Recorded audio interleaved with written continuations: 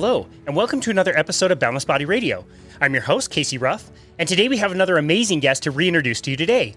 Tucker Goodrich is a returning guest on our show. Be sure to check out Tucker's first appearance on episode 78 of Boundless Body Radio. Tucker Goodrich is a technology executive in the financial industry who designs, runs, and debugs complex systems in high-risk environments. Areas of expertise include risk management, systems management, and cybersecurity. After experiencing some personal health crises and realizing that the solutions offered by medical professionals weren't working or addressing causation, he started applying the same approach in research and evaluation of data to his own health issues to determine root causes. His interests have focused on dietary and environmental drivers of chronic disease, including carbohydrate, wheat, and various classes of fat. Specifically, he's attempting to understand and popularize understanding of the mechanisms driving the diet-derived explosion in so-called chronic diseases, or diseases of civilization. He's active on Twitter at Tucker Goodrich. He has a blog called Yelling-Stop.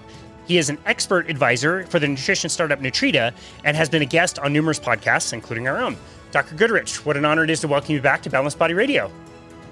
It's a pleasure, Casey. And just to add a couple items to that, I'm also an advisor to Zero Acre Farms.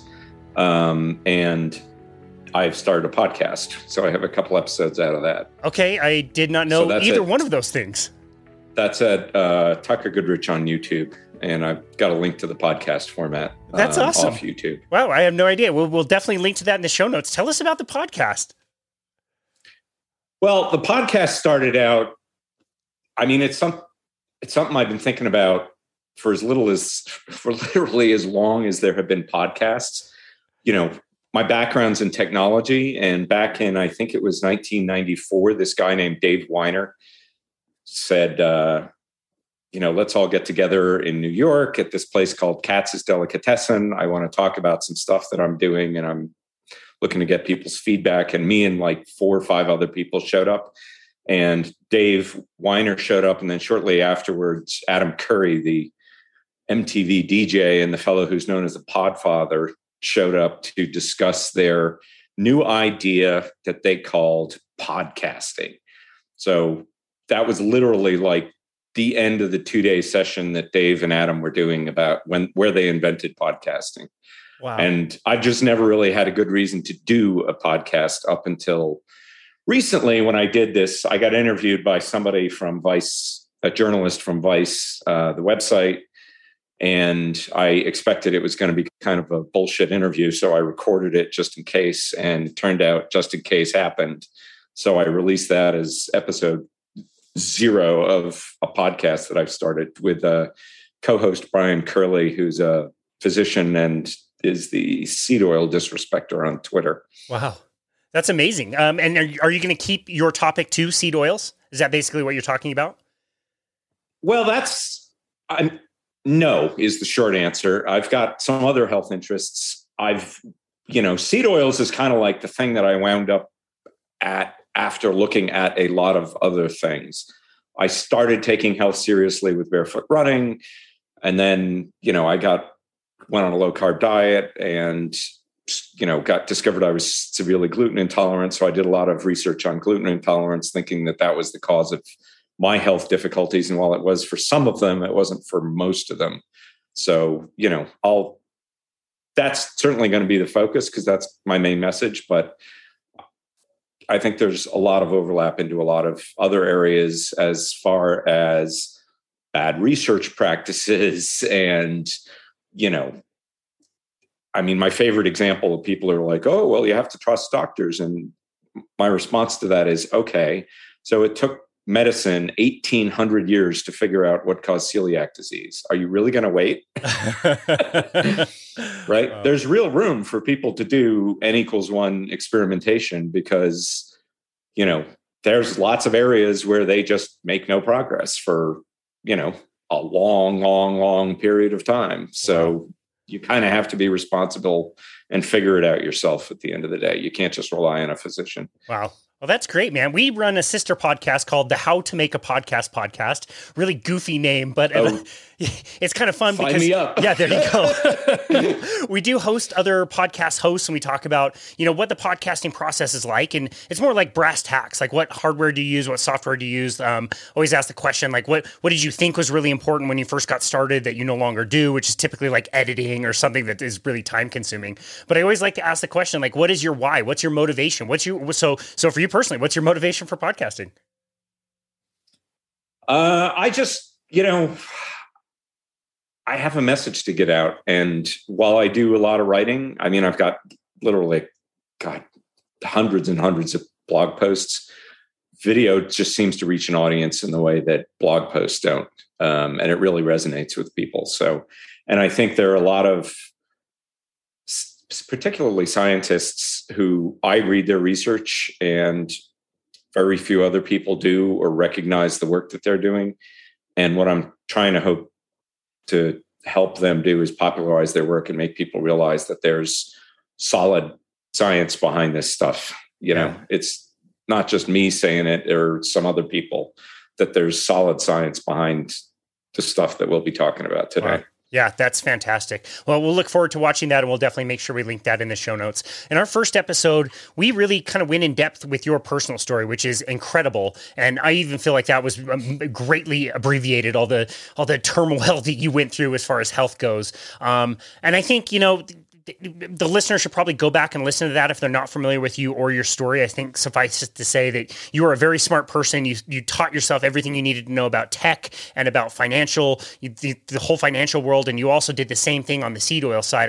If there is anything you want to highlight in your story, would you like to do so now, or should you just refer people to the first episode? Yeah, no, just to summarize it. I mean, at one point in my life, I was a really sick person. I was regularly getting hospitalized. And, that was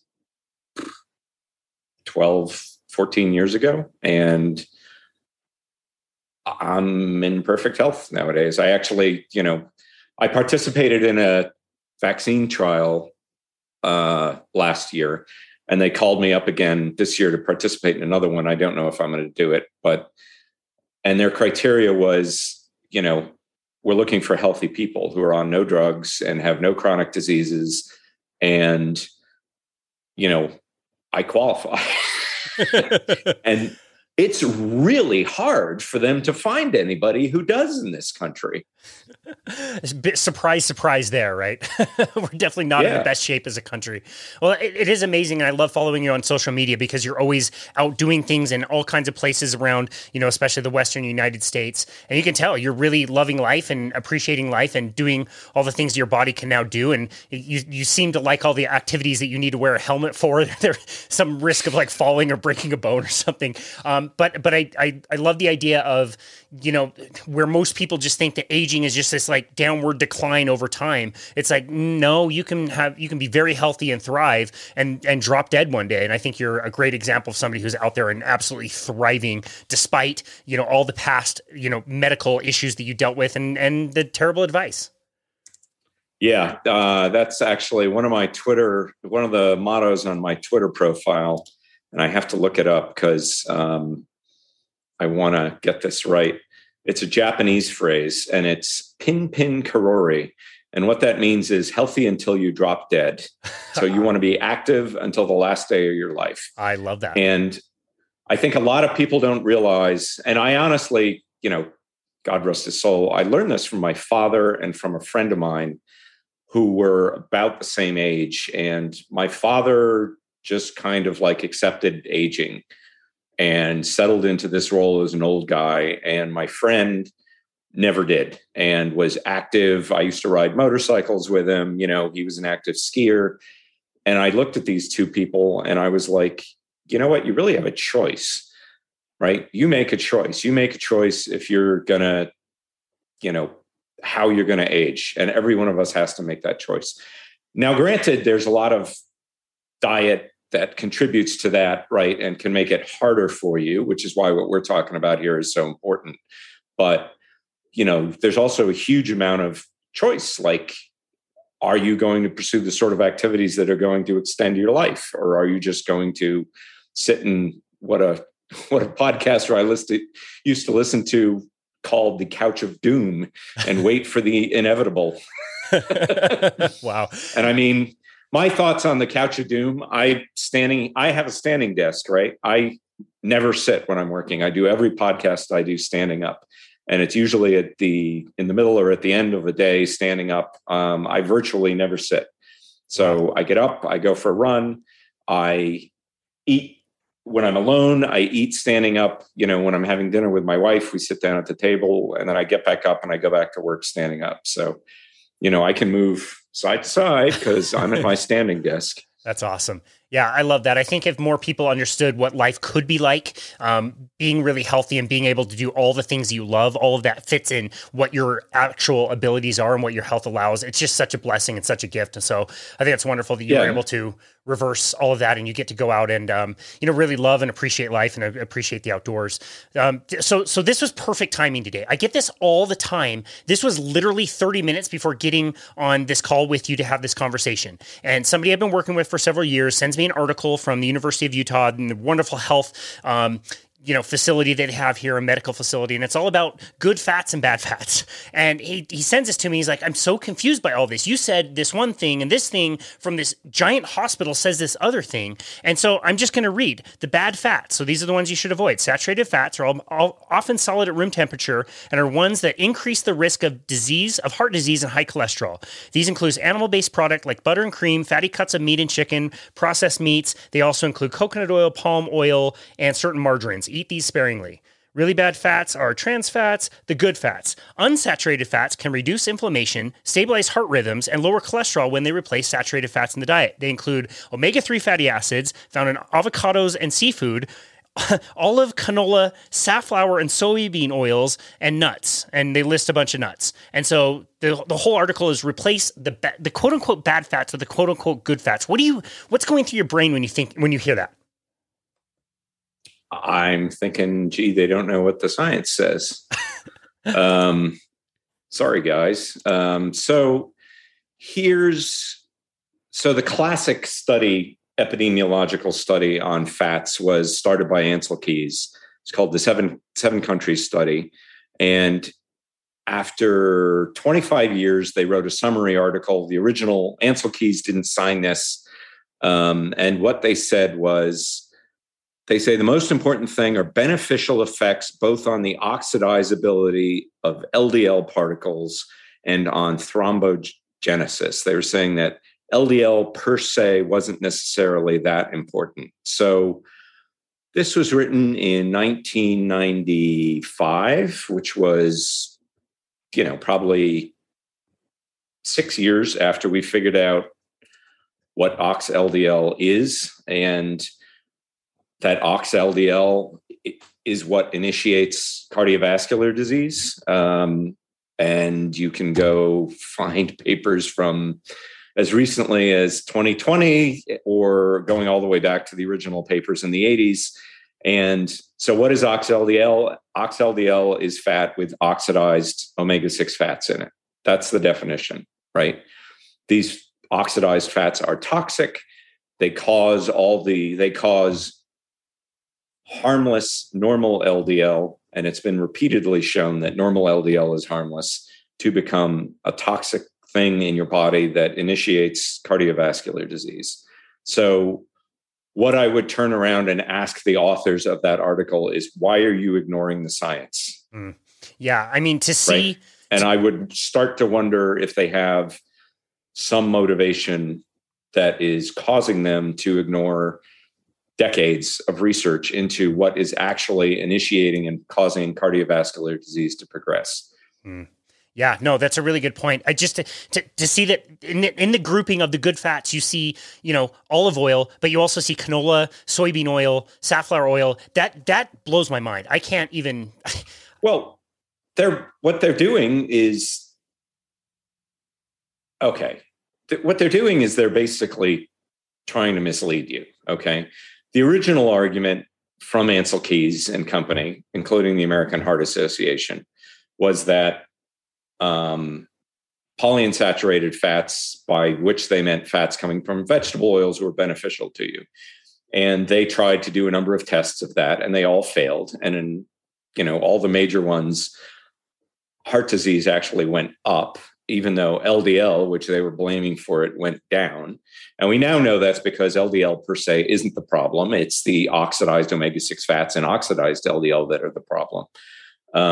So then this researcher, this doctor in France, Michel Delorgerel, did this Lyon Diet Heart study where he showed what he called a Mediterranean diet with much lower levels of omega-6 fats and higher levels of omega-3 fats beat the daylights out of any other diet that's ever been tried for heart disease, right? 70% reduction in heart disease. Now, to put that in perspective, statins are sold by the billions of dollars because they give you a 20% reduction in heart disease, allegedly, right? So this was a huge win. And the AHA he did a paper in 94 and 99, and then the AHA wrote a scientific advisory, I think the following year, where they kind of changed their tune. But they never mentioned Delorgerel's original thesis, which is, lowering linoleic acid, the omega-6 fat in vegetable oils, is going to be beneficial, right? They just kind of ignored that. And they said, oh, well, we just need to add some more omega-3 fats. And there have been some studies that show that, adding a little bit of omega-3 fat in is beneficial, but they've never turned around and corrected their initial advice, right? And as researchers who look into this have pointed out, Americans aren't eating a lot of omega-3 fats. What Americans are eating are a lot of omega-6 fats and almost no omega-3 fats. Yeah. So we as a country are still following outdated advice that even when you press the experts, they will say you shouldn't be doing it. But that's what we're actually doing. And that's because, the dietary guidelines are based on old debunked science and they just haven't updated it. So dumb. It blows my mind. I would love to talk about how these things are so harmful in the body and in different ways and what things can manifest inside the body, because I think that's so interesting and you know more about that than anybody else. But I would like to go back a little bit and talk maybe what even is vegetable oil. I think most people on the street hear vegetable oil. It definitely comes from vegetables. You and I talked a little bit about that last time. How did these things come about? We also call them seed oils. What seeds are we taking them from? How did this kind of whole mess get started? Is this something we've been eating for a very long time, or is this like more recent? Let's kind of address some of those things. Well, yeah, great question. So what is a vegetable oil? A vegetable oil is a fat produced from a vegetable as opposed to an animal fat like beef tallow or lard or butter. So that would be olive oil, avocado oil, anything that has a seed attached to it. Cotton seed, a soybean is a seed, cedar, corn is a seed, obviously. So it's any fat made from a vegetable, and they're not bad. And the reason we like to distinguish seed oils from vegetable oils is that vegetable oils per se aren't a bad thing. What really matters is the type of fats that they are made from, right?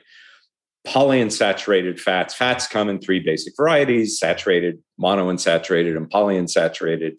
And the difference between the three is a saturated fat has a full complement of hydrogen atoms.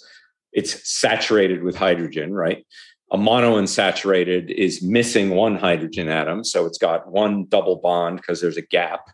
And then a polyunsaturated has two or more double bonds. So there are two or more missing hydrogen atoms. The difference between the three fats is that the more missing hydrogen atoms you have, the more susceptible the fat is to oxidation, right? So if you take a bar of soap, right, it's rock hard. That's because it's made mostly from saturated fats. If you look at a bottle of grapeseed oil, it's liquid, and that's because it's polyunsaturated, and it causes the fats to be liquid at a higher temperature. Now, what that also means is that the more missing hydrogen atoms you have, the more opportunities there are for oxygen to bind to the fat and break it apart, right? And that can take a fat that's harmless on its own, like, for instance, linoleic acid, the fat that we'll be talking about here, the omega-6 fat that's mostly found in seed oils, on its own is harmless, right? Which is like saying, my favorite analogy. It's like, if you have a cigarette and a pack of cigarettes sitting in your pocket, it's harmless, right? Until it gets oxidized and you suck it into your lungs. Yeah. Then it becomes harmful. That's right. So linoleic acid unoxidized is harmless. The problem is the things that it breaks down into are exceedingly harmful, highly toxic chemicals like acrylane, hydroxynonenal, and malondialdehyde, as well as, there are literally hundreds of different chemicals that it breaks down into. Wow. These acrylane is what's thought to be the primary toxin in cigarette smoke. It can also be produced from seed oils breaking down in your body, as well as in cooking. And there's, a whole raft of other chemicals that we'll kind of touch on as we go through this. I like to talk about what's known as 4-hydroxynonenal, 4-HNE or HNE the most, because the only thing that is made from is linoleic acid and other omega-6 fats. So it's a really good marker. Since omega-6 fats only come from the diet, right? This particular toxin is a really good marker for your diet leading to disease. Interesting. Somebody told me this. I want to just breeze this past you to make sure I'm right on this. I was told that TNT has 6 double bonds, I believe, as a molecule. TNT? You mean what they make dynamite from? Yeah. Or whatever chemical is in there, as just to give the listener, like, this is what happens when things react with oxygen. Like, a stick of dynamite is not bad until you light it, and then bad things happen. And that's kind of the sort of thing that you're explaining on a lesser level. Is that correct? Yeah, that's actually a great analogy. So there's a couple of videos online that are quite hilarious where, we've all heard of flaxseed oil, which is pitched as being a healthy polyunsaturated fat. Flaxseed oil is primarily omega-3 fats, what they call a short chain omega-3 fat, and some linoleic acid. And it's also known as linseed oil. And when I was a kid growing up, this was notable because dads would tell their kids, if you're working on a furniture project and you're using linseed oil, you would use a rag to rub it into the furniture, into the wood. And then you had to be very careful what you did with the rag, so there are videos on YouTube where you can see they soak a rag in linseed oil and put it in the sun, and it bursts into flames in a little while, right?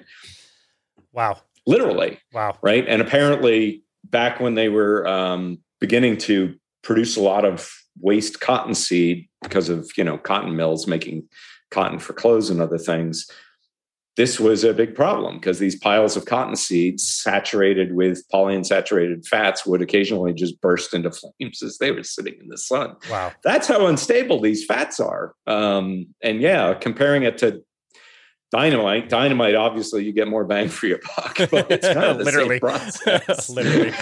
Wow. Well, yeah. And we talk about cotton seeds and we talk about the first of these kind of oils that made its way into our diet, which is Crisco. Crystallized cottonseed is what that stood for back in the day that Procter & Gamble made. Is that correct? That's correct. But that came around in like 1911. It's when Crisco was introduced. By then, everybody in the United States was already consuming a lot of cottonseed oil.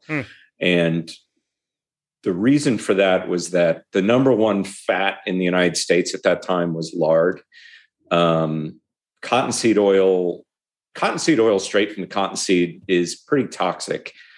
It's actually been used, you're going to love this, it's actually been used as a male birth control. The problem is because it contains this fat called gossypol, which is highly toxic. The problem with using cottonseed as a male birth control is that it's irreversible. It causes permanent sterility. Wow. Wow. You can't make this stuff up. No, you can't make this stuff up. So they would feed cottonseed to cattle, who were, because they have a ruminant stomach and, the bacteria kind of in their stomach kind of pre-process these fats. They're kind of protected from it, but from animals with a single stomach, like humans, chickens, or pigs, it's a pretty nasty toxin. Wow. In cottonseed. So they were able to figure out how to kind of remove most of it. And that is what allowed people to start using cottonseed as food. And originally, so what came to light in the 1800s, the Armour company, I can't remember the whole name, but anyway, they decided they wanted to corner the lard market, right?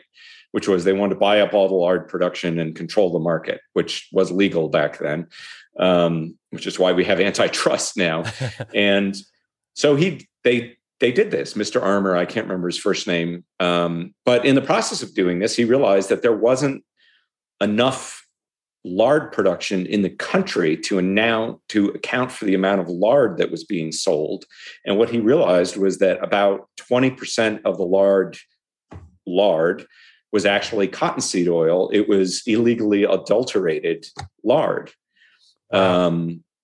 So, shortly thereafter, they had congressional hearings. This is one of the things that ultimately led to the creation of the FDA. A lot of countries banned the import of American cottonseed oil because they realized that it could be used, amusingly. Italy banned it because it was such a big thing to use cottonseed oil to adulterate olive oil in Italy, something that's still going on to this day. Yeah. So basically, a fifth of the leading animal fat in the country was actually cottonseed oil. Wow. By the time this came to light. So we were, and arguably Crisco, of course, has an issue with trans fats, but Crisco is mostly saturated fat. So in some animal experiments, animals do better with Crisco than they do with straight vegetable oils. Wow. Because it has fewer of the polyunsaturated fats. Interesting. Wow. Super interesting. I wasn't aware of all of that history, and I wasn't aware that they were cutting lard with cottonseed. That sounds disgusting. So when this stuff gets inside the body, I think the number one thing that most people think about would be along the lines of oxidation, along the lines of inflammation. So first of all, can you talk about what inflammation is? Is it good or is it bad? And then talk about like how we can deal with that inside the body. Yeah, inflammation. Inflammation is always good. Okay. Always good. Inflammation is your body's first attempt to heal itself, right? Healing, I would argue, is never bad. And I'm just going to skip any caveats there. Healing's never bad, right? The problem that we have is when you are constantly getting damaged. So you are in a constant state of inflammation. Then essentially your body's never able to heal itself from the damage that's occurring, right? So what can cause inflammation? Smoking is a great way to cause inflammation, right? When you smoke, you ingest toxins into your lungs that causes damage. Your body has an inflammatory reaction trying to heal the damage that you're doing to yourself. What was the other part of your question? The other half of that question? Just like how we deal with it in the body. I mean, that was a really good explanation. Right. I'm looking like at my forearm where I scraped a bush the other day and it started bleeding, and it's raised and a little bit red around the edges, and I know like in a few days it'll be just fine. That's also inflammation, correct? Yeah, exactly. So anytime your body gets hot and red and swells up, that's inflammation, right? And it's always a good thing. It becomes okay. So what controls inflammation? Your body makes these chemicals from mostly polyunsaturated fats. And there are pro-inflammatory fats that can be made from omega-6, and there are anti-inflammatory fats, which can also be made from omega-6 fats, but are also made from omega-3 fats. And what seems to make it a problem is when you have an imbalance between the pro-inflammation and the inflammation resolving mediators in your body, right? So you get into this permanent state of an inflammatory reaction to damage, and your body can't repair the damage because you're continuously causing it. It's the difference between having a single cigarette and being a smoker. If you have a single cigarette, I remember the first time I smoked a cigarette, I was trying to smuggle a couple cartons of cigarettes into the Soviet Union to use as currency. And they said, well, if you're not actually a smoker, they're going to ask you to smoke a cigarette to prove that you're a smoker. And I was like, so I had to smoke a cigarette standing in line at customs in the Moscow airport, which made me turn green. But if you only do it once, it's not that big of a deal. It's gross. Maybe you throw up and, your body heals the damage and you move on. Yeah. It's right. It's when you're constantly doing it that you start causing a problem. So, So let's talk about, so lots of things can cause inflammation, right? And trigger your body to create these inflammatory markers, right? So for instance, when you get an infection, your body looks at these markers on the, whatever it is that's infecting your body, whether they're viruses or bacteria, and your body recognizes, it's called PAMPs or DAMPs, pathogen-associated molecular pattern or damage-associated molecular pattern. And in some cases, they're the same thing, right? It's this pattern, a molecular pattern, a molecule basically, that your body recognizes could either be a sign of infection or it could be a sign of damage to your cells. And your body reacts to that by starting an inflammatory reaction, right? The first stage of the healing process. Part of that process is trying to kill the pathogen. It's also killing damaged cells and then discarding of the pathogen or the damaged cells, right? And we have, take everybody back to like high school biology. We have these white blood cells and they do two things, basically. They kill pathogens or they kill bad cells. And then they eat them and take them away to be disposed of, which basically means digested, right? So now what's really interesting about our little discussion here is, I mentioned oxidized LDL. Oxidized LDL contains a molecular pattern that is identical to the molecular pattern in, I think it's staph, the staph bacteria, which is one of the most common bacteria. And it turns out that we have a genetic capability to defend ourselves to identify staph because it's so common, right? So every one of us has this gene that allows us to create an antibody against staph. And the antibody is the same antibody that reacts to oxidized LDL, right? So what is this? So you may have heard people say that cardiovascular disease is an inflammatory disease, and that's why, right? Your body, it sounds a little crazy when you say it, but essentially your body is launching an autoimmune reaction against components of your own blood, which have become toxic, right? OxLDL is toxic.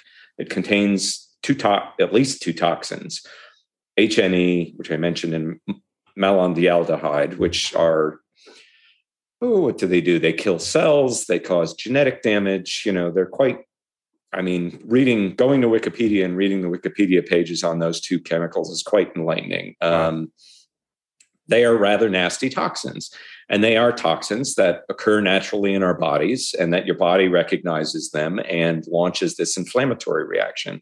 So what seems to be the problem is, how do you make oxLDL in your body? Well, they've done a lot of experiments in animals and humans. And let's talk about first how to protect yourself from oxidized LDL. You lower the amount of omega-6 polyunsaturated fats in your diet. And then your LDL is mainly comprised of saturated fats, which aren't subject to oxidation. They do make your LDL level go up. But even when they do that, they're not the toxin, right? What the toxin and the polyunsaturated fat or the monounsaturated fat, like oleic acid, the fat that's found in olive oil, also isn't subject to oxidation. And even if it does oxidize, what it oxidizes to isn't particularly toxic. So when they do these experiments, either way, you want to lower oxidized LDL, you lower the amount of omega-6 fats in your diet. You want to increase it, you increase the amount of omega-6 fats in your diet. And it makes your blood more susceptible to oxidation, to turning into this toxic substance that promotes an autoimmune reaction in your body, right? Both against your blood, and as it damages cells in your body, it also causes an autoimmune reaction against your cells. And that's one of the things that causes atherosclerosis, right? Where you are essentially attacking your blood vessels, right? Your body is attacking, your immune system is attacking your blood vessels. And that's one of the things that causes these plaques, right? So now we're all familiar with this process because almost everybody has gotten poison ivy, right? Poison ivy, the autoimmune reaction you have to poison ivy is caused by a oil called urushiol. And just like in your blood, the urushiol is effective as an antigen to the extent that it contains more polyunsaturated fats, because those are the fats that break down and cause this autoimmune reaction. Wow. Right? So what urushiol does when you get poison ivy on your skin, you get this oil which oxidizes, alters your skin, and makes your skin look like a foreign invader. The exact same process is happening in these chronic diseases inside your body. Wow. Inside the body. Yeah. And, we live here in the shadows of the Wasatch Mountains, just right outside of Salt Lake City, which is also the multi-level marketing capital of the world. And you and I can talk offline if you want to be on my downline to sell some whatever Jamoni juice or whatever I come up with. But the argument that a lot of people have is like, why don't we just take more antioxidants? We could, take whatever plant compounds that comes from some berry in the jungle of, Brazil or something, and it's going to be this wonderful antioxidant thing. I can continue eating my, crappy diet with all these, omega-6 oils in them, and I just need to increase my antioxidant consumption.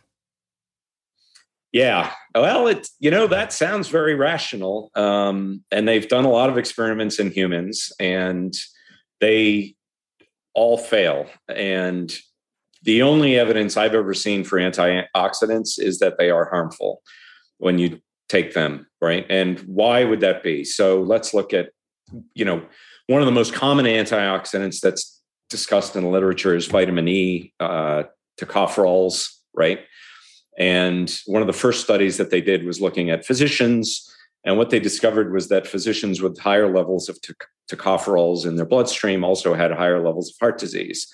So then they tried a number of different randomly controlled trials where they've added antioxidants. And long story short, it turns out that while antioxidants often help prevent oxidation, in some circumstances, they actually promote oxidation. So it turns out that vitamin E promotes the oxidation of polyunsaturated fats in the blood. It doesn't retard it. Wow. So it makes the process worse. The same thing can be said for vitamin C. It has pro and antioxidant capacities. In fact, the standard way to induce oxidative stress, which is a term we should probably explain in animal models, is iron plus vitamin C, because it acts with iron as a pro-oxidant, and the mechanism is it causes what they call lipid peroxidation, which is another one of these code words that almost always means the oxidation of omega-6 fats. And as we've already discussed, that causes this generation of toxins in the body. Wow. So there's another factor there too, though. Some of the oxidative damage actually takes place inside your mitochondria. And a lot of these antioxidant molecules are, in fact, literally physically too big to get inside the mitochondria where they are needed.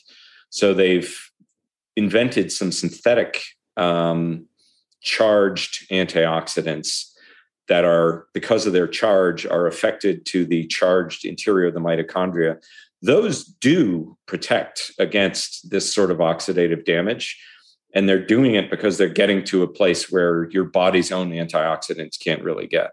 Wow. Right. So it's kind of as a proof of concept to what kind of antioxidants do we actually need to protect from this damage? Wow. They don't protect from everything, but they do protect from some stuff. Wow. Wow, so interesting. So as far as physical manifestations, if somebody is wondering whether, vegetable oils are causing them damage or harm in their day-to-day life, what physical manifestations might they expect to see? And we can maybe go from like the most obvious to some of the more subtle ways that people maybe would not be expecting. Well, if you're overweight, if you're susceptible to sunburn, if you have, I would argue there are three known causes of autoimmune diseases: poison ivy, which nobody eats, wheat, and seed oils, right? So if you have an autoimmune disease, and that includes allergies, what I always tell people, you got to eliminate the two of those three things that you're probably eating, which is wheat and vegetable oils. If you have, if you have cardiovascular disease, if you have any sort of what they call a chronic non-communicable disease, like type 2 diabetes, arguably type 1 diabetes, although there's good evidence that that's caused by wheat consumption, that's an autoimmune disease, type 1 diabetes. If you have joint problems, if you have arthritis, if you have, pick one. I mean, we can, all the chronic diseases that are plaguing most Americans tie into these mechanisms. Yeah. In some way or another. Interesting. And I think it's important to maybe mechanistically talk about the obesity, and I'll tie this in together with like type 2 diabetes. I want to be the guy that says, okay, it's insulin that's driving all of these things. And so it's carbohydrate. It's sugar and carbohydrate causes diabetes and insulin, and insulin resistance, which is causing obesity. And it's clean. It like makes a lot of sense. And for me to explain how vegetable oils are causing that, it's a lot harder for me. And I think you'd be a great person to kind of talk about what is the mechanism that's causing people to gain weight just from the seed oils, not necessarily from carbohydrates and sugar, which also contribute, obviously, but... Yeah, well, I mean, it's important to note that, if you have type 2 diabetes, you are suffering from an inability to process carbohydrates. And the most effective way to deal with that inability is to stop eating them. Right. Sounds like a good idea to me.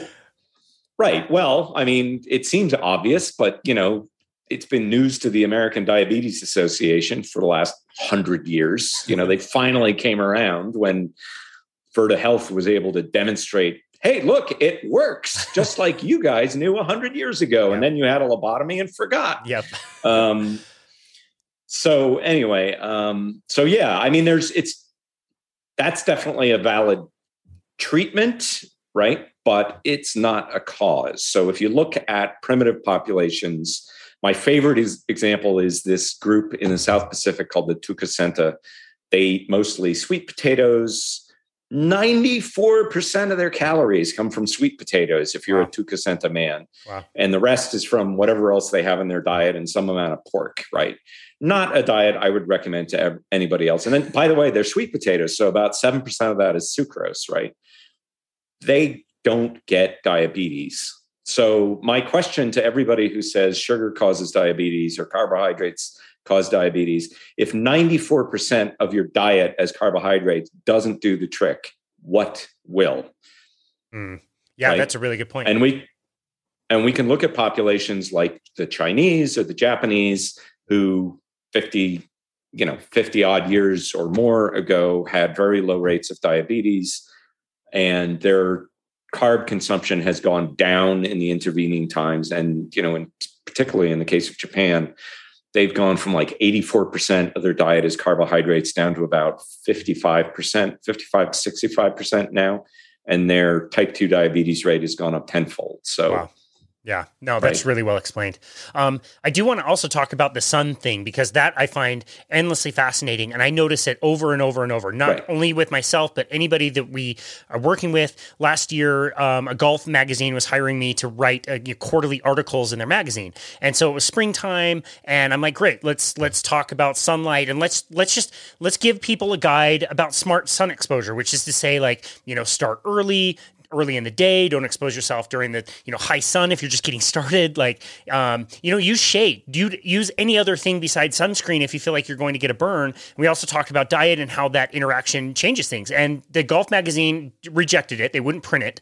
I didn't think I said anything too egregious in there. It sucks.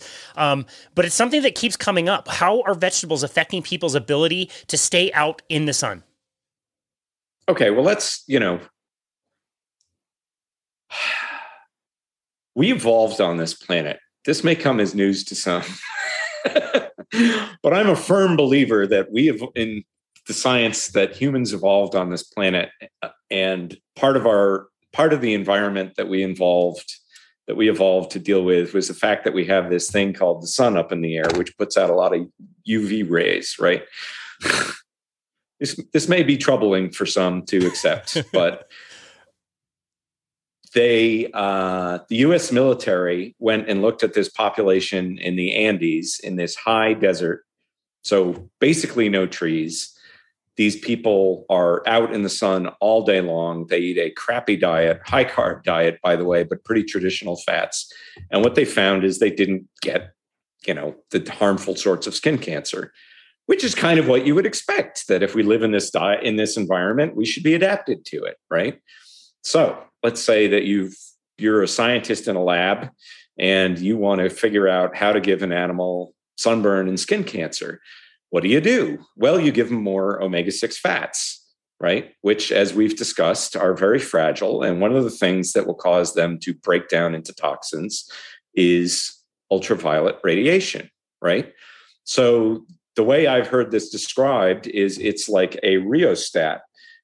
The more you give them omega-6 fats, the more skin cancer they get from ultraviolet rays. They've done experiments in humans where they are trying to figure out, what in the skin breaks down in under ultraviolet light into the things that cause inflammation. I mean, because, sunburn is an inflammatory response. It's a response to damage, right? And what they found is that the omega-6 fats that are in your skin break down into HNE, among others, my favorite toxin, and that causes this inflammatory response, right? HNE alone causes an inflammatory response because it modifies proteins, as we discussed before, making them PAMPs or DAMPs, right? Making them something that looks to the body like you have an infection, right? So it causes essentially an autoimmune reaction against your skin, right? So what should a normal reaction to the sun look like? You go out, you get pink, right? You get a little bit of inflammation because you do have fats in your cells, in your skin cells, which are mostly saturated. And I can't remember the name of it right now, but that causes a mild little inflammatory reaction. And the next day you get up and you're tan, right? So this has been my experience. I mean, anybody who looks at me, I'm blonde, fair-skinned, blue-eyed, and I live in Idaho now in the high desert, and I don't burn. If I go out long enough, and we're talking 8 or 9 hours, I will get red, and typically the next day I'm brown. Wow. Right? Yeah. This didn't used to be the case. I used to roast in 45 minutes, and we're talking sheets of skin coming off over the next couple of weeks. It was horrible. And one of the first things that happened when I dropped seed oils out of my diet was that I became resistant to sunburn. And the real notable, call it experiment, was my ex-wife and I were standing in the sun in Central Park for 2.5 hours in April. The leaves hadn't come out, doing a barefoot running class, as a matter of fact. And she had dark skin. And, I don't. And she burned and I didn't. Wow. Standing side by side, first big sun exposure of the year. Wow. That was what made her decide to change her diet.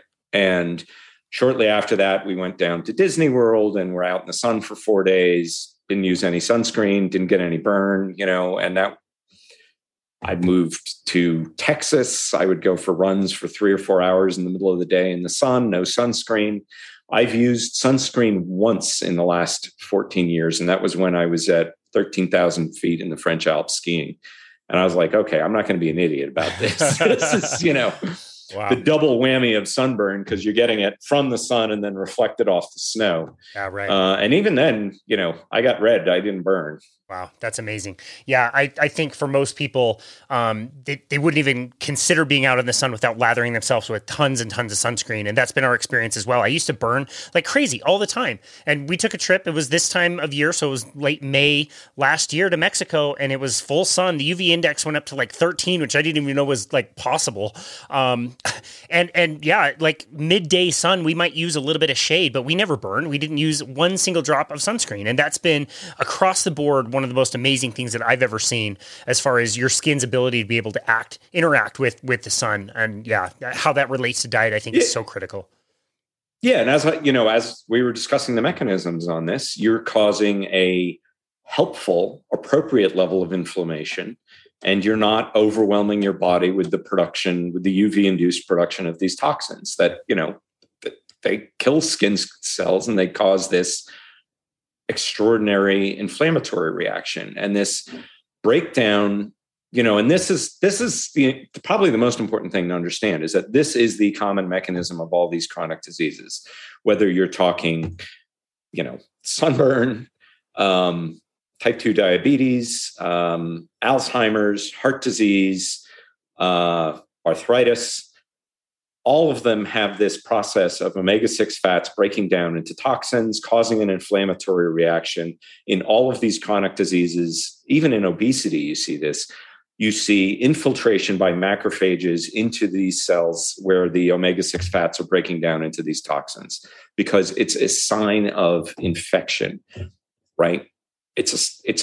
And cellular damage, and your body is trying to repair it. Wow. And body can, your body can certainly repair it.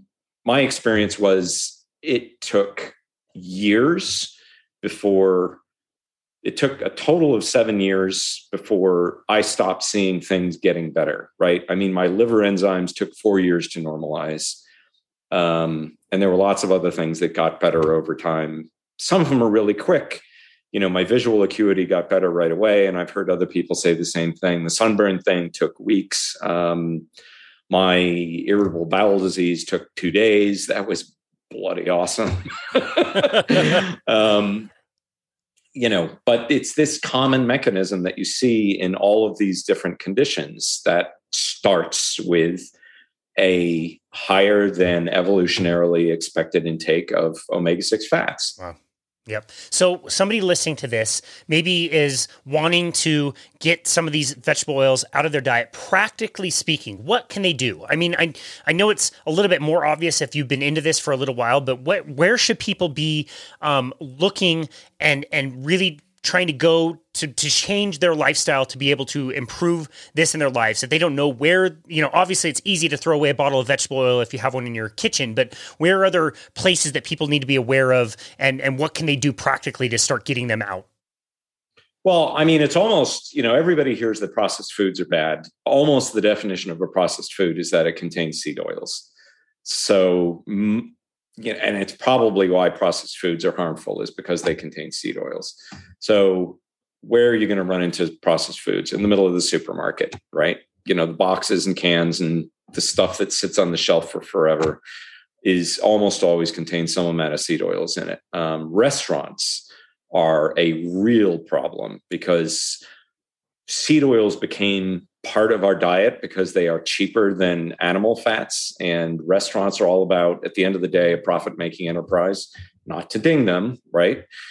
But they use the cheapest fats they can get, and that's vegetable oils. Food manufacturers do the same thing, right? And also, they can't call their foods healthy unless they're using vegetable oils in them effectively. So they're required by the government to include these fats. Unfortunately, things like chicken and pork, which are fed a lot of seed oils and grains, concentrate these fats. Surprisingly, the biggest source of linoleic acid in the American diet is chicken and chicken products. And that's partly because of things like fried chicken, where you're frying a chicken in seed oils. But it's also because the chicken itself, because it's fed so much corn and soy, contains really high levels of seed oils. And people vary a lot in their reaction to that. But some people have seen pretty remarkable health effects from reducing chicken and pork in their diet. And that's not to say that if you're getting pastured chicken or pastured pork that you should eliminate that. It really does depend on what the animal's fed. There are, I mentioned my co-host, Brian Curley. He has some shopping guides that he and his wife have put together that they're made available so that people can go into supermarkets and not have to spend hours reading all the labels, which is what I've been doing for years. So, we're getting to the point where there are some shortcuts, and hopefully we will start putting, as this becomes more and more recognized, restaurants will start recognizing that this is something that people want. I mean, to give credit where it's due, I'm severely gluten intolerant. And when I figured that out 12 years ago, it was really hard to eat gluten-free. Now it's a piece of cake, generally. You go into restaurants and they know exactly what's going on. Most packaging has accurate listings of what they contain. And I'd like to see, they will respond to consumer demand, and we just need to create the demand, and we create the demand through our shopping choices, and they will respond to it. Yeah. They've, in my work with Zero Acre, they've already started talking to big food manufacturers, and, some of them have already, McDonald's, for instance, has been reducing the linoleic acid content of their foods for years, in part because of crazy production problems. I mentioned the linseed oil causing rags to burst into flames, and cottonseed piles bursting into flames. Well, it turns out that if you run a McDonald's restaurant and you have guys working the fryer and their clothes get saturated with oil, and then you throw it in the back of a laundry truck, the laundry truck sometimes bursts into flames. Crazy. That's so crazy. Yeah, it's nuts. So wow. They've, McDonald's years ago started going towards low linoleic seed oils just because it's a better fat to use in a fryer. There's what I don't think these companies have realized is that the same lack of oxidative damage that makes it an economic problem also makes it a health problem. And as that becomes better understood, I think we'll see them responding pretty quick, because a lot of industry has been trying to make that change for years, just for economic and production. For instance, M&M Mars or M&M's switched peanut M&Ms to low linoleic peanuts like in 2017. And one of the reasons they did it is because the shelf life is 10 times as long. Oh, Why is the shelf life longer? Because the omega-6 fats go rancid. Wow. Right? And the rancid fats are the toxic fats. So they kind of backed into making healthier M&Ms, even though they didn't really recognize what they were doing at the time. Right? Wow. So interesting. Wow. I don't tend to eat a lot of M&Ms, so I guess I wasn't aware of that, but that's really good to know. Well, you can put them back on the menu. Nice. That's great. That's peanut great. M&Ms anyway. That's awesome. Well, we were talking offline, and besides sharing, love for Formula One racing, we also talked a little bit about some of the other lifestyle things that you like to incorporate in your life, and some of the things that can help make people healthier. So just besides diet, what other things have you been exploring and keeping in your life? We talked about all the different outdoor activities that you do, but for somebody who wanted to be healthier, what are some really obvious things that you would like to tell them to watch out for as well? Well, I think so I mentioned I got into this, or I should have mentioned that I got into this through barefoot running. When I had my health issues, I had what's known as acute diverticulitis, which is, led to a perforated colon. The only thing I found in my research that reduced the incidence of that was running. So I started running, and it was pretty miserable. And then I figured out that it was miserable because of the shoes I was wearing. And if I went with barefoot style shoes, I didn't get shin splints, and I suddenly became a runner. So you don't have to run, but what you do have to do is some sort of activity that leads to aerobic fitness, right? And this can be as simple as, I mean, if you're overweight, the first thing I'm going to tell you is not to run because you will get injured, right? But you do need to start walking, and walking's fabulous. And I mean, there's a woman on Twitter whose Twitter handle is Seizure Salad. I think her name's Jennifer Barker. I can't remember, but she was very overweight, and she lost all of her weight by walking up to like 40 miles at a time, right? And fixing her diet. She went on a keto diet to control her epilepsy, which worked fabulously well. You don't have to walk 40 miles, but you ought to be getting out and walking as much as you can. Couldn't agree more. And you know, what a lot of people find is when they fix their diet and they start walking, they get a lot more energy and they wind up wanting to go out and do things. And, you know, if you get into running, that's awesome. Running is the single best thing you can do for your health. It extends your lifespan more than anything else that's known to science or medicine. It reduces your risk of dying from every disease by half, right? Again, better than everything else we know. So, you know, I run regularly. It makes me feel great because I know not to wear the kind of shoes that made my joints hurt. It doesn't bother me. I used to think I had a bad knee. My knee has gotten so much better now that it's like crazy. I mean, it used to, you know, I'd like to ski. My knee, when I would ski, would hurt for 3 or 4 days. Now I barely even notice it because of all the running that I do. And it makes everything else easy. You know, I like to hike. I like to go backpacking, and all of that becomes easy when you're regularly active. And what's the mechanism by which running and aerobic activity makes you healthier? It increases your body's ability to deal with oxidative stress. And oxidative stress is the process by which seed oils convert into toxins, right? So you become more resistant to those toxins and better able to deal with them through regular aerobic exercise. Now, I will say, resistance exercise, weightlifting and all that doesn't have the same benefit, but it has lots of other benefits. So you really need to do both. This isn't an either or thing, but I really stress that you need to be doing aerobic fitness of some sort. You don't have to run marathons.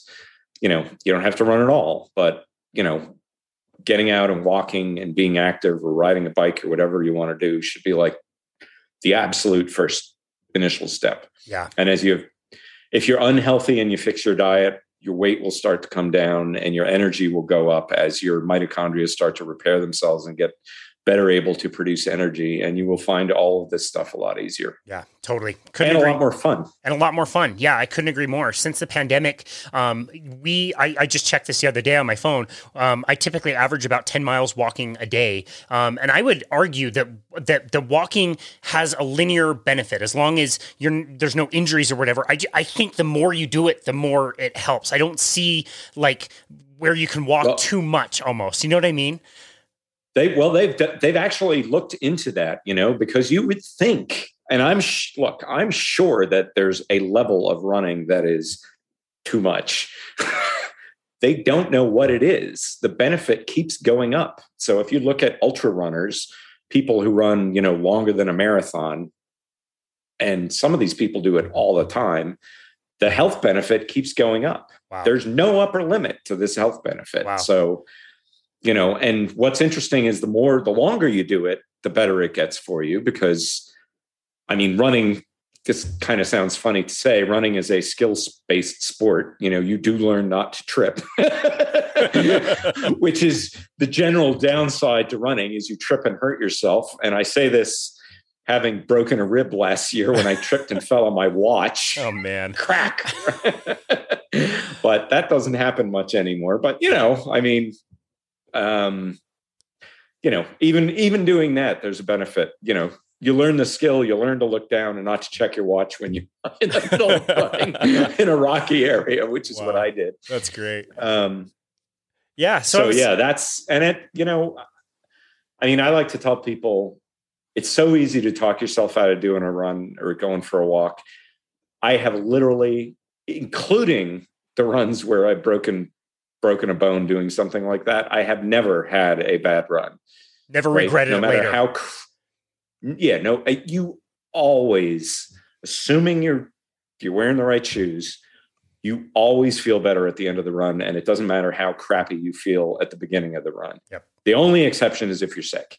Yeah. Right. That's the only real time where you're like, I'm a big fan of heart rate training. I've literally had runs where, I went out and my heart rate was just going crazy. And I was like, okay, I can't run today. And it turned out that my heart rate was high because I was coming down with an illness. Sick or something. And there wasn't any symptom other than a high heart rate. Yeah. So it's heart rate training is something I'm a big fan of. The benefit of heart rate training is that you're training your body specifically to burn fat for fuel, which has its own benefits. It makes you, super resistant to getting tired. I mean, my wife and I did a hike 2 summers ago. I got her into all this stuff, and we went out and did a hike, and we got up in the morning, and I was like, I'm not really hungry. Are you? She's like, no, I'm not really hungry. And we went out and we walked 14 miles with backpacks before we got hungry enough to decide that we wanted to stop and have some food. That's amazing. Right. It's amazing to have that capability, even if you don't need it. Yep. Like just being in an airport and the food's all crap and you're like, I don't need to eat. Yeah. Exactly. No, it's so frustrating when I go on my annual backpacking trip, and that's a 10-mile hike in with a big heavy pack, and everybody has to stop every 2 miles to get their snacks and get everything out of their pack. And you're just like, guys, have some salt, drink a bit of water. Let's go. Let's get up to the site and enjoy, being up there. And you're talking to a guy, by the way. Snacks is another thing that, goes by the wayside. I laugh when I watch backpacking videos and they're like, oh, well, you got hip pockets for your snacks. And it's like, come on, what's a snack? Come on. Absolutely not needed. Like I said, you're talking to a guy who, when I was 18 years old, was given a TV VCR combo to take to college with me. That will date me just a little bit, and I pissed my parents off because I returned it to buy a Polar M220 heart rate monitor.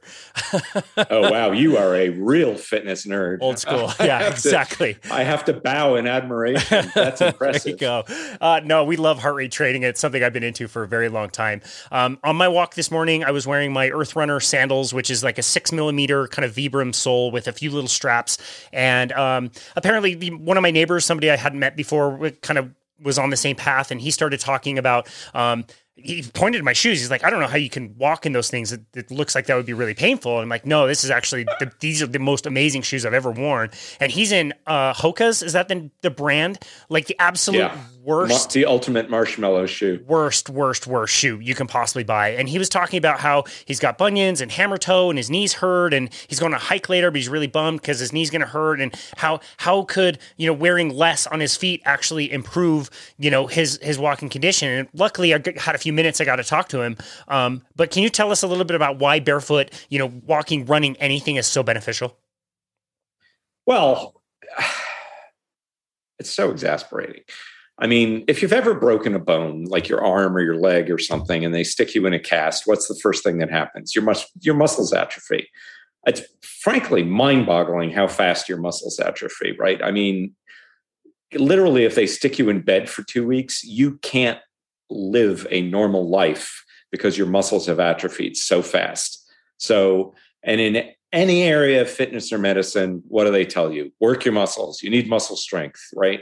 You got arthritis. They're now saying you should run because it'll make your muscles stronger and that's good for your arthritis. Then we come to your feet, right? If you wear a regular sneaker, only 4 of the, I think it's 56 muscles in your feet actually get a workout, right?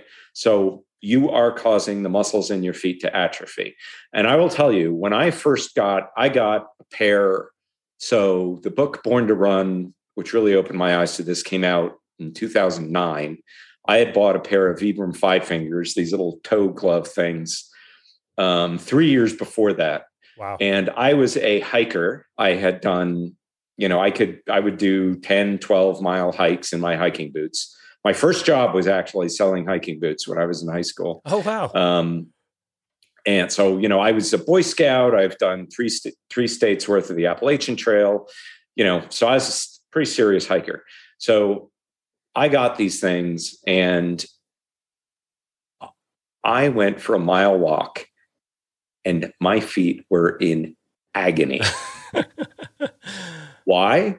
Because the muscles in my feet were so weak, I couldn't hold my body weight up for a mile, right? Wow. I had to sit down. It hurt so much. And it took time, not as much time as you would think. It took probably 6 weeks from when I really decided several years later to get into the whole barefoot thing. It took 6 weeks from me doing it 100% to climbing the highest mountain in the state of Maine, Mount Katahdin, which is a really tough mountain to do, very rocky. And one that I've done numerous times. My family's from Maine. And I came down and I was like, my feet feel better at the end of this than they did at the beginning. This is unbelievable. I wasn't able to make the whole hike. I did about 8 miles, and then my feet were so exhausted, I had to put some sneakers on that I had brought along as a fallback. And once I put the sneakers on, because all of a sudden I didn't need all those tired muscles in my feet, I was able to run. Wow. But what that told me was I wasn't using all those muscles in my feet.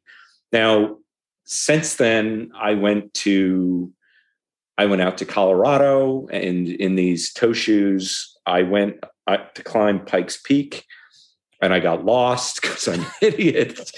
And my 14-mile hike turned into a 20-mile hike and down the mountain. It's a big difference. Then the next morning I got up and I ran a 5K, and I did a great time in the 5K because now I have strong feet. And what's interesting is when you strengthen I've redefined core, right? As a result of this experience, I have redefined core. Your core is not your torso. Your core is your torso and your legs and your feet. And when you fix your shoes, the first thing that strengthens is your feet. And then it goes all the way up the kinetic chain until finally the last thing that you feel it in is your arms, right? And it literally, I've talked to so many people about this who they're like, oh, my feet hurt. And then they're like, oh, wow, my feet feel so much better now. And then they're like, now my calves hurt, and then now my knees hurt, and it literally goes right up the body until it gets to your back, and your lower back pain typically goes away because those muscles strengthen up because you're using your core, right, from your torso to the ground correctly, right, the way we evolved to use it. Yep. And downsides, it's hard to find shoes. That's the downside. Yep. And people give you weird looks. I mean, the last time I went up Mount Katahdin in Maine, I was wearing these Luna sandals, and which are like, a little thin piece of Vibram rubber with a little leather top sole on it, and then a couple of straps to hold it onto your foot. And I'm going up the north end of the Appalachian Trail. And I remember this one guy, there were 2 guys who were great. This one guy looks at me, he goes, why are you wearing those things? And I looked at him in his hiking boots and I said, why are you wearing those things? I'm passing you. That's amazing. And the other guy, and he was like, yeah, that's a really good point. And then the other guy was like, his wife was like, why aren't you wearing hiking boots? And I was like, why should I? And her husband goes, yeah, if I can wear those, why the hell am I wearing these things?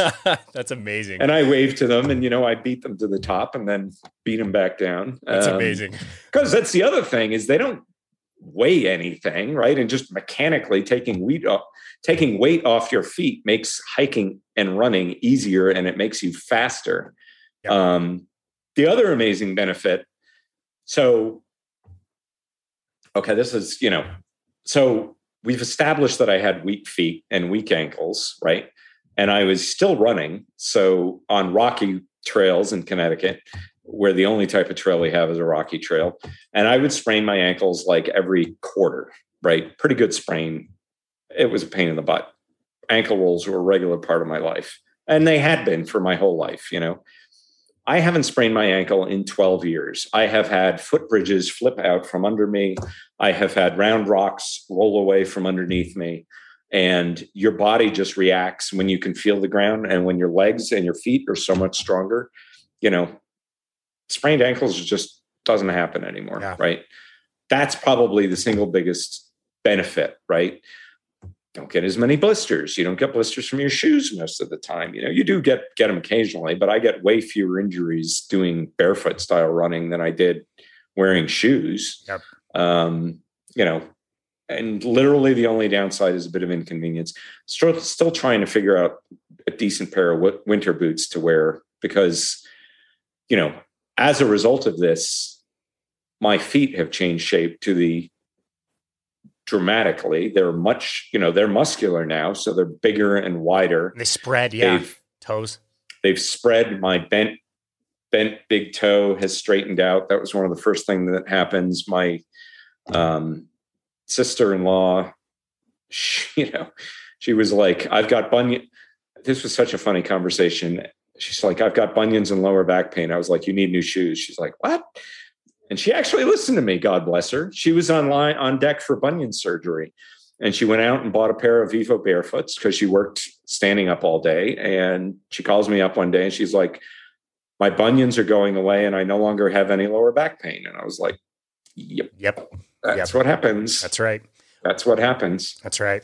Well, that was all super validating. I actually used that exact same analogy when I talked to this guy today about the cast and the atrophying muscles. And yeah, it is such a game changer to treat your feet the way they should be treated, almost like your hands. Like what would happen if you wore gloves all the time? Like you would lose dexterity. Or mittens, even worse, where you couldn't even use your fingers. Yeah, great. Because I mean, that's one of the things you realize if you're wearing shoes with a thin sole, you actually use your toes to hold on to the ground as you're running, right? Totally. You engage your toes, you like wrap them around rocks and stuff. I mean, it's I have to say probably one of the best periods of my life. And the initial period of going barefoot and minimalist shoes was just unbelievable because I was using a part of my body that I'd never used before. And it was like, it was sensual, just this experience of walking around and feeling the earth through nerves that have been dead my whole life. And kind of the only thing I regret about really getting into it is that it doesn't feel that way. The novelty wore off, but that was just an amazing period. That's so awesome.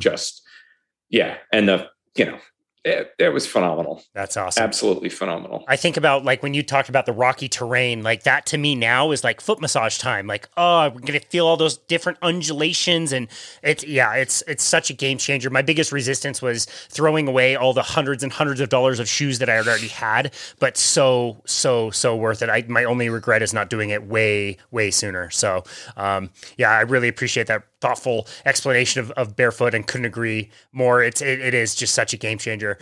We know you've got a camping trip this weekend, so we should probably let you go out and pack before you take off. Do you mind letting? It's Memorial Day. I'm going to Stanley, Idaho, and the forecast is snow.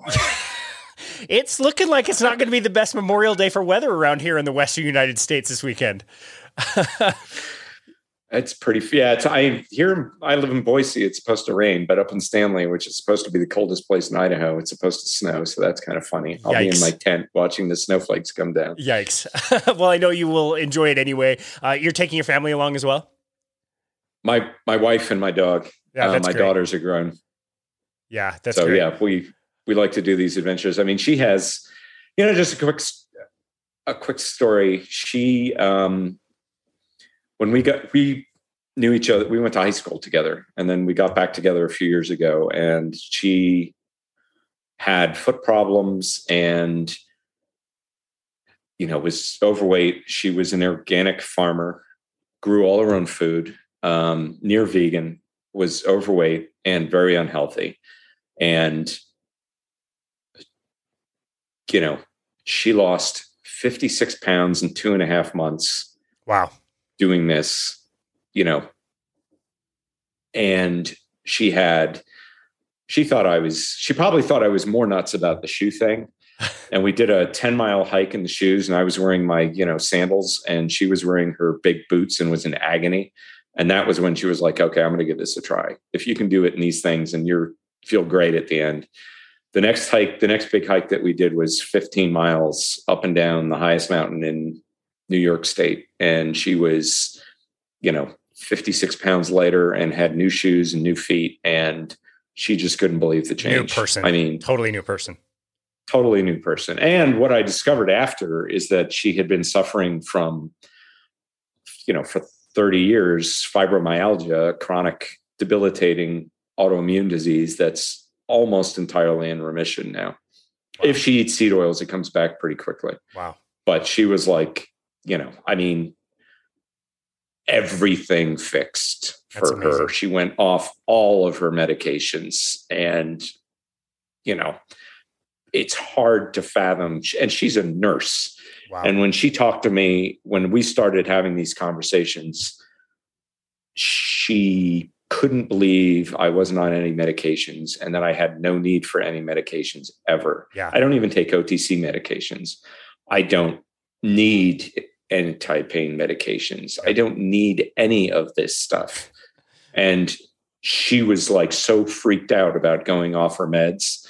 And now she's just like, she loves it. That's Why amazing. would anybody want to be taking all this crap all the time? I mean, heck, it's expensive if nothing else. If nothing else. Yeah, that's right. It still blows me away how quickly the body can self-regulate, how quickly the body can just drop fat. I get it all the time. I lost 3.4 pounds of fat like this week, and my itchiness went away, and I can get a nice tan, and all these crazy things that people think they have to deal with because it's just average because of our stupid ass lifestyles can just go away. And the body just kind of fixes itself, and it needs so little of those external things you're talking about, the medications, the supplements, the workout programs, the expensive shoes, like all this shit. Like you don't need it. Your body will take care of itself. And it's really amazing to see.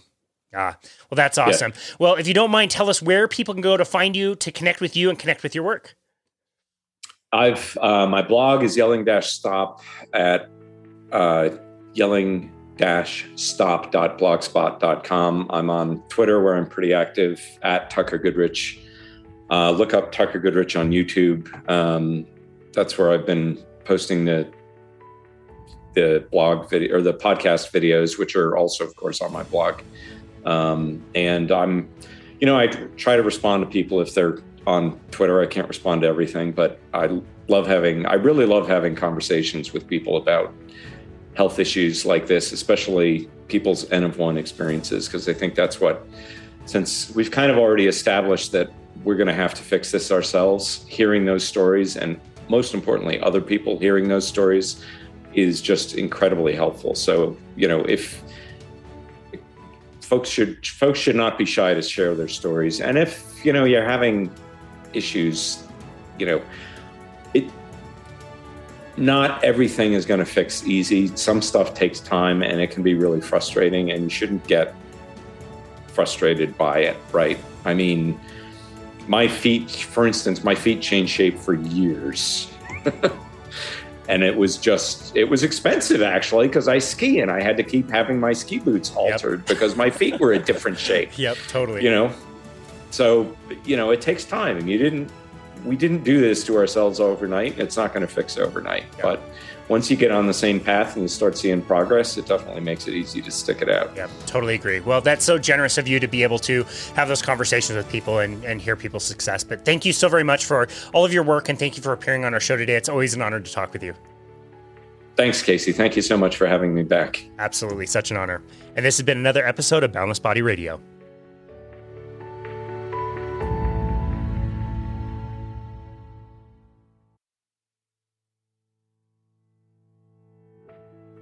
As always, thank you so very much for listening to Boundless Body Radio.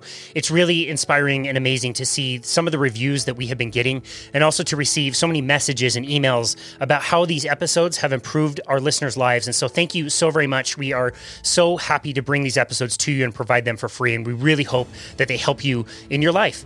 We have just passed 2 major milestones, which is absolutely mind-blowing to me. And basically, we did both of these in pretty much the exact same day. We have just passed 100,000 downloads worldwide of Boundless Body Radio, and we have just launched our 250th episode, which is absolutely amazing. Like I said, I never imagined we could reach that many people.